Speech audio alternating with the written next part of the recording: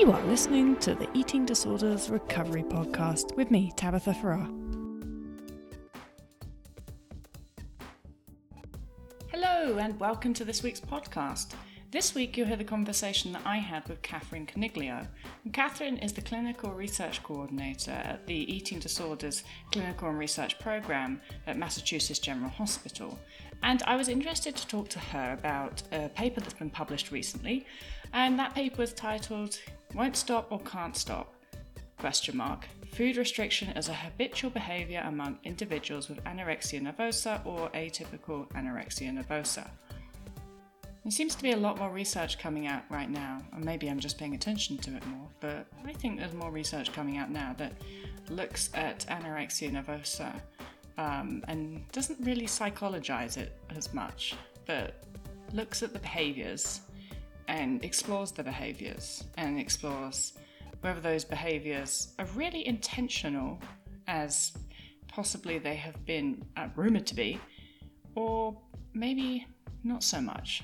And so I'll let Catherine talk about the research because that's what she does best. And the first question that I asked Catherine, as I ask everybody, was to tell us a little bit about herself. Here's Catherine. So I'm a clinical research coordinator at the Eating Disorders Clinical and Research Program at Massachusetts General Hospital under Drs. Cameron Eddy and Jennifer Thomas. And actually in the fall, I'll be starting a clinical psychology PhD program at Rutgers University under the mentorship of Dr. Eddie Selby. So I'm a coordinator now, and I'm sort of just starting off in the field of wanting to become sort of involved in both clinical work and research in the field of eating disorders. And what made you be interested in the field of eating disorders? Sure. So I actually was a swimmer in college, and there are certain sports where eating disorders are a bit more prevalent just because, they sort of involve the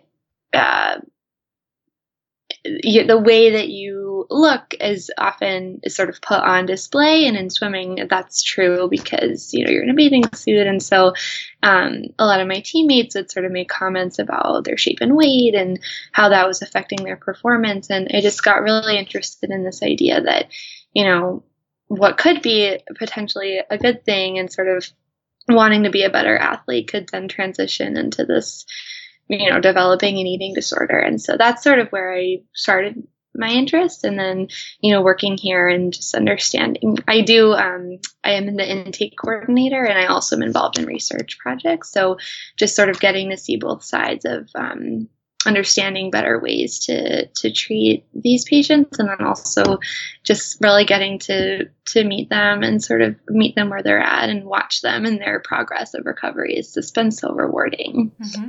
So I was interested in the research and it's a paper that I found that was titled "Won't Stop or Can't Stop? Food Restriction as Habitual Behaviour Among Individuals with Anorexia Nervosa or Atypical Anorexia Nervosa." So I would love for you to tell us a little bit about that paper. Sure.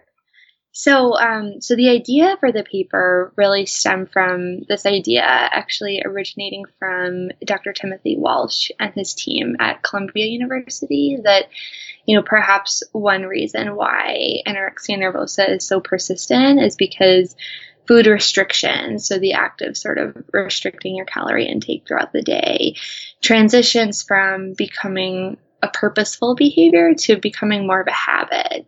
And so just to kind of set the stage a little bit, if you think about operant versus classical conditioning, operant conditioning means reward-based conditioning. So behaviors are maintained through the presence of rewards. And in this case, or in the case of food restriction rather, the rewards, it might be, compliments from family or friends following weight loss or boost in self-esteem, which then leads to doing more of the food restriction and more compliments and rewards, and the cycle sort of goes on and on. Classical conditioning, on the other hand, is sort of the famous Pavlov's dogs experiment where the behavior, so again, in this case, restriction, is maintained automatically, perhaps even outside the person's kind of conscious awareness.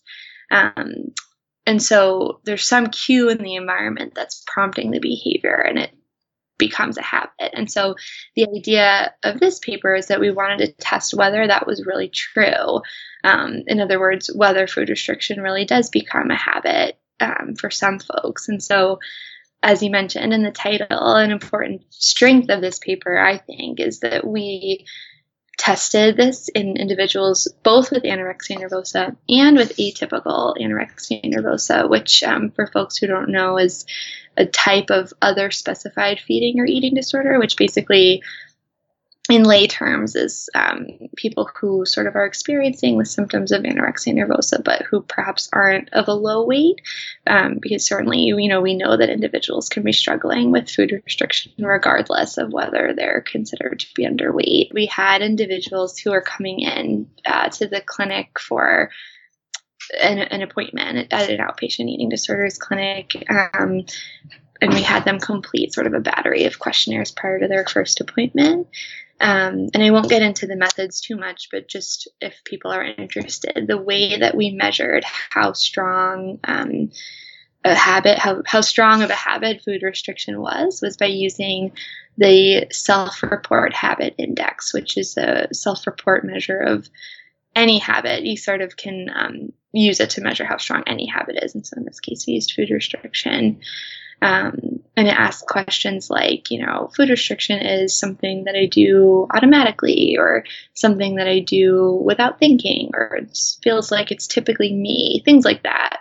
And so we found that it actually wasn't their effortful restraint. So it wasn't the operant conditioning piece that I spoke about before that predicted their food restriction, but rather it was how strong the habit was. So how strong of a habit food restriction was that predicted whether they would actually restrict their food. So in some, it's really not that these folks are actively trying to engage. It's not that they're actively trying to eat less. It's just that it's sort of become such a habit for them that it's really hard to stop. Yes, and that would also explain why for some of us it's a lot of work to eat more. It's easy to keep eating the small amount when you're in the illness and trying to recover. It's easy to keep eating the small amount. It's eating more that creates a massive amount of anxiety and stress. Yeah.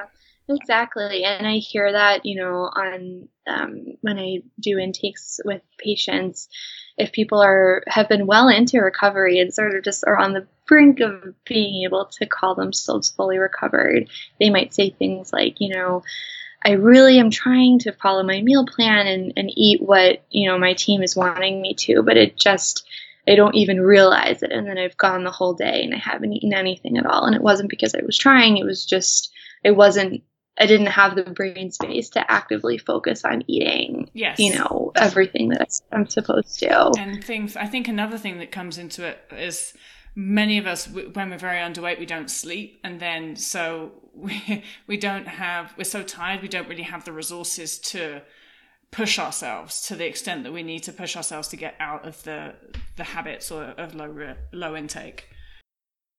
Yeah. And it's interesting that you say that about sleep, because habits are sort of our brain's way of compartmentalizing routine behaviors. And so in the same way that you don't have to think about breathing or blinking, if you are low on brain space, then behaviors sort of become more habitual more easily. So certainly people who are tired or undernourished are going to be more susceptible to developing those habits. Yeah. And so is there any insight why, for example, I found it very easy when I was sick to develop a habit that led to greater restriction. However, a lot of work to develop a habit that went against energy deficit and led towards eating more food. So the habit forming didn't seem equal. Mm-hmm.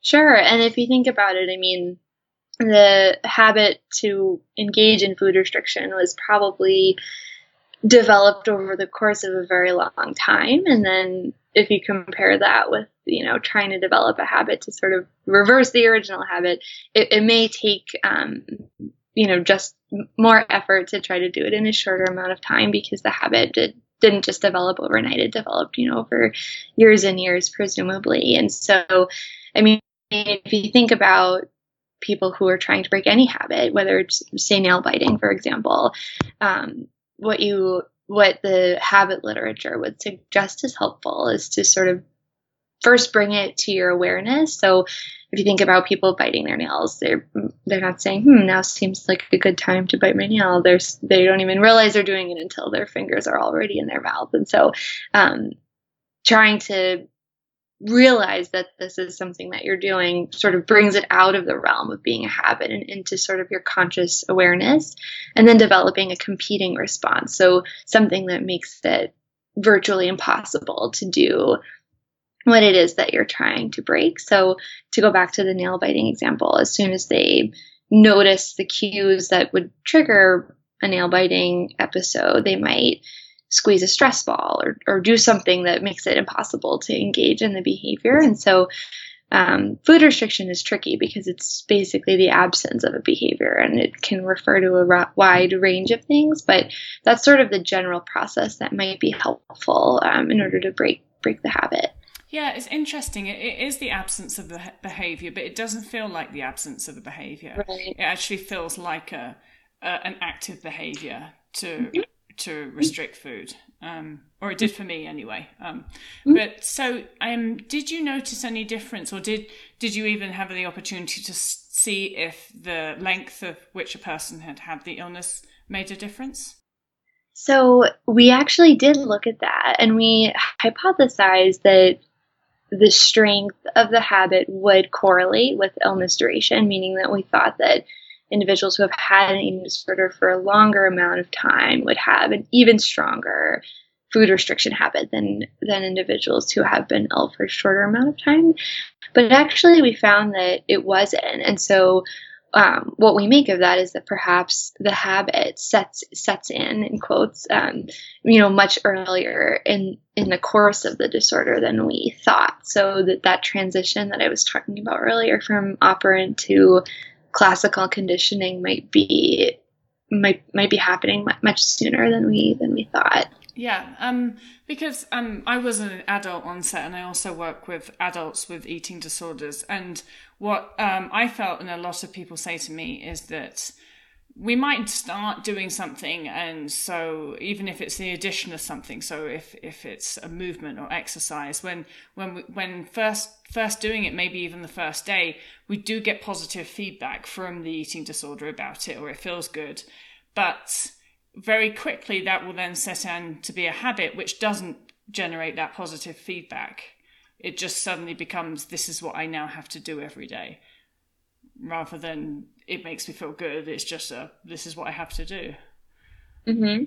Yeah, and that pattern that you described is something that I think the next step for the paper that I would like to do is sort of to look longitudinally and see, when does that shift happen? Is it that, I'm sure it's person specific and, even perhaps disorder specific, but at what point and what are the circumstances around that shift from what you've just described your patients sometimes say, and that, I'm getting all these compliments, or I'm feeling really good about myself, to, and this is now just a habit, and it's me, and this is sort of what I do. Mm-hmm.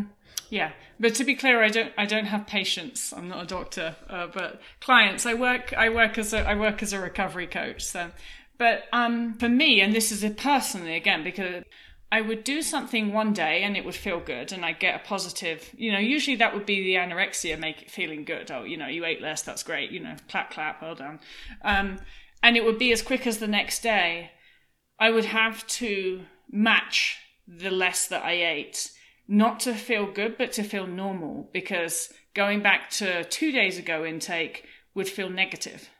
So it wasn't that I'd feel good from, that's how quickly it would set in with me, that I wouldn't then match that reduced intake because it felt good like it had the day before, but it would just be to maintain, sort of even and not feel negative, which is a really annoying factor of the illness. Mm-hmm. Right. And it just really speaks to what you were talking about earlier, and that developing the competing habit in order to achieve recovery can be really challenging. And that's what we're hoping our findings are really validating for these individuals who are working so hard towards recovery. And our data show that actually they are working really hard, and it just sort of speaks to how talented. Yeah, I think a lot of people that are listening to this that are in recovery will be saying, yeah, it's really hard. So what implications do you think that this may have for treatment?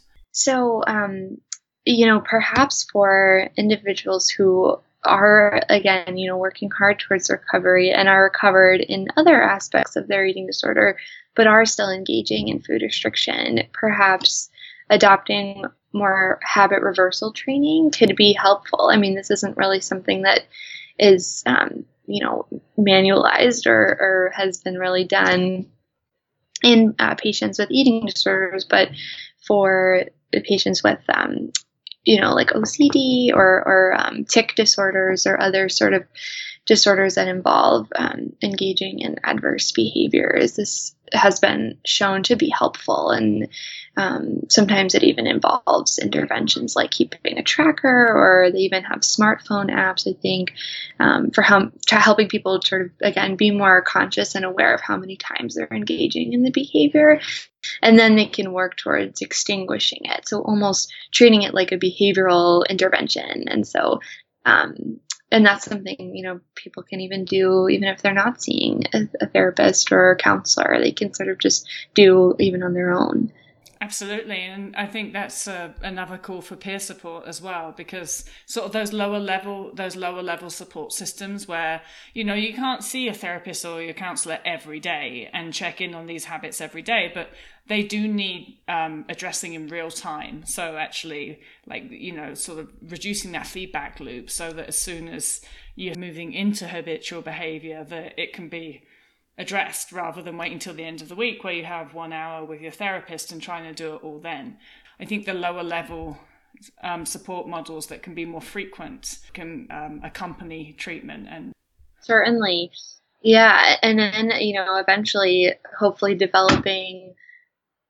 having the competing behavior eventually become a habit in and of itself. And then it's sort of something that you don't really have to think about, because it's just a habit that you eat however often your team has said that you're supposed to eat, things like that. Mm-hmm. And I have found I do think that those habits do form pretty quickly as well. Once I was in a recovery mindset, I was able to use my proclivity to forming habits, turn it around so that now I decided that I would never eat less than a day before, and to turn that into a habit and switch it.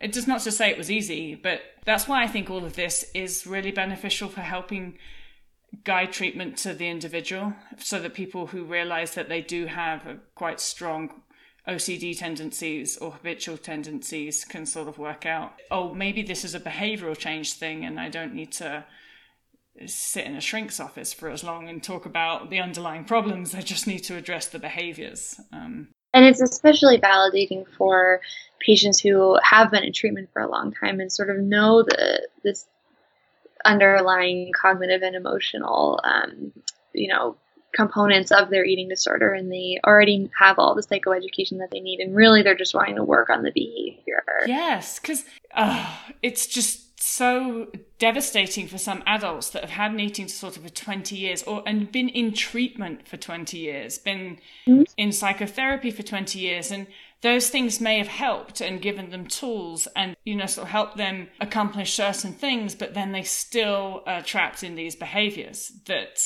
haven't necessarily improved despite all of the positive tools that they've been given. And I think it makes people feel very hopeless. Right. They might think, it seems like the treatment has ended and I've made all this progress, but these behaviors remain, and it sort of might make people feel like, well, maybe this is just how my life is going to be now, and I'll sort of keep engaging in these behaviors, but maybe I should be happy because it's less frequent than when I started treatment. But really, everyone can achieve full recovery. And we actually have a paper from our team that we recently published where we followed almost 250 women over the course of 22 years, and we actually found that 2/3 of them achieved full recovery. And so that's the paper I often like to cite, because it is true. I mean, you know, it is not only possible, but the paper shows that it is probable. I mean, 2/3 is over half the achieved full recovery. So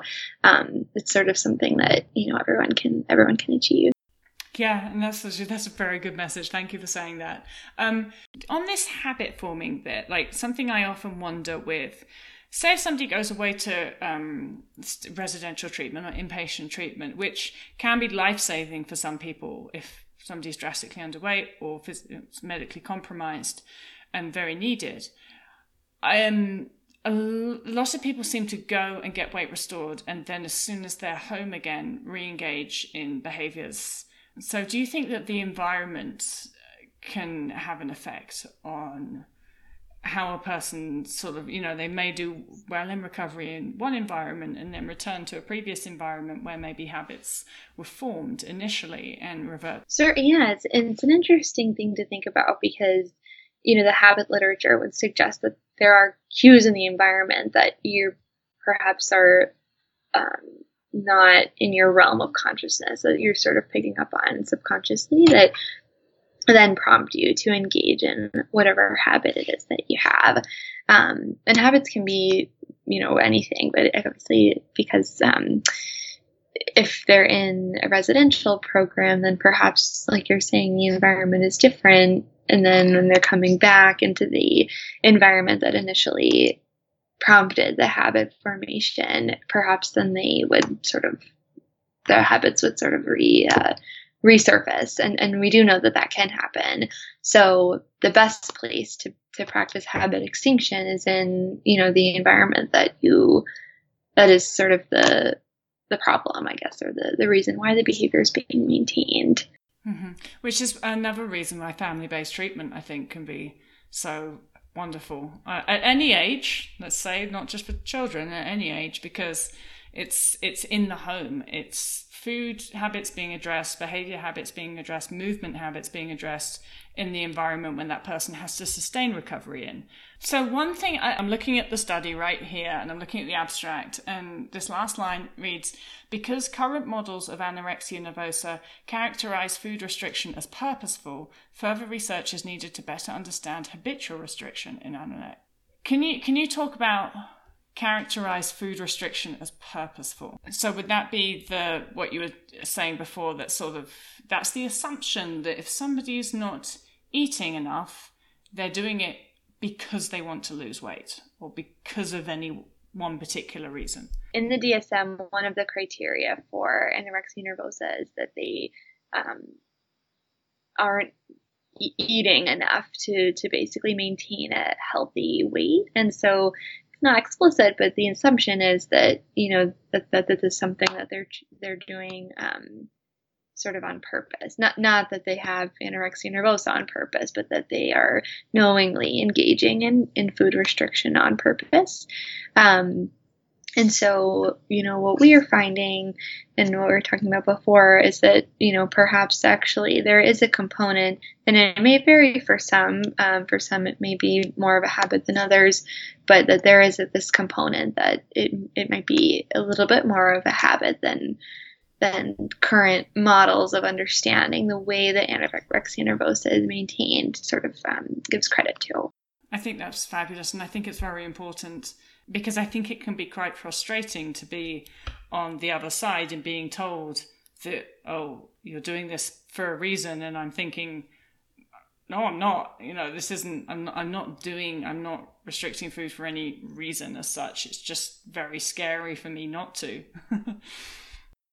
And not only is it scary for you not to, and it's not even maybe something that you're thinking about. It's not so much that it's something that is scary for you not to, and it's something that it's not even perhaps even on your radar as something that you're doing. Yes, and I think that Recovery takes so much every day, every hour focus on make sure I'm eating, don't let it slip, don't let the behaviors creep back in.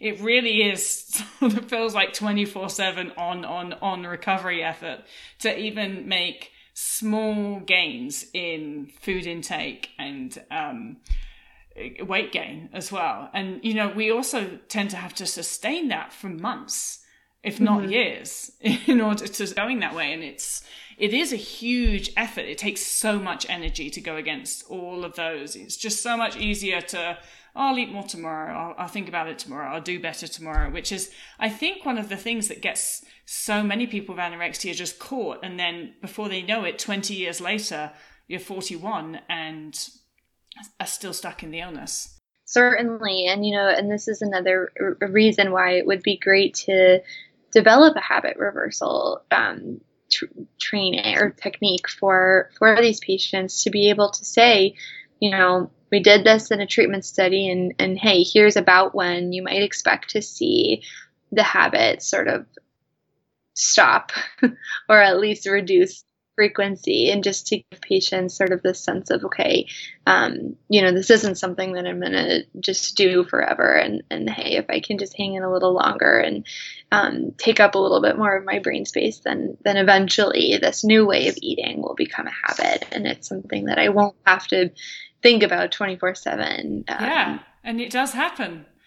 It does work. It does happen. It's, which I never expected it to. I just, when you're in it, it's just like, is it going to be this hard forever? And it feels like forever, but then sort of one day you notice, hey, that wasn't really difficult for me to eat that much, and I didn't think about it as much. It wasn't always on my mind, and that's a very wonderful thing. The problem is getting people there, though, because it does take a while, and they have to get through all the hard stuff first.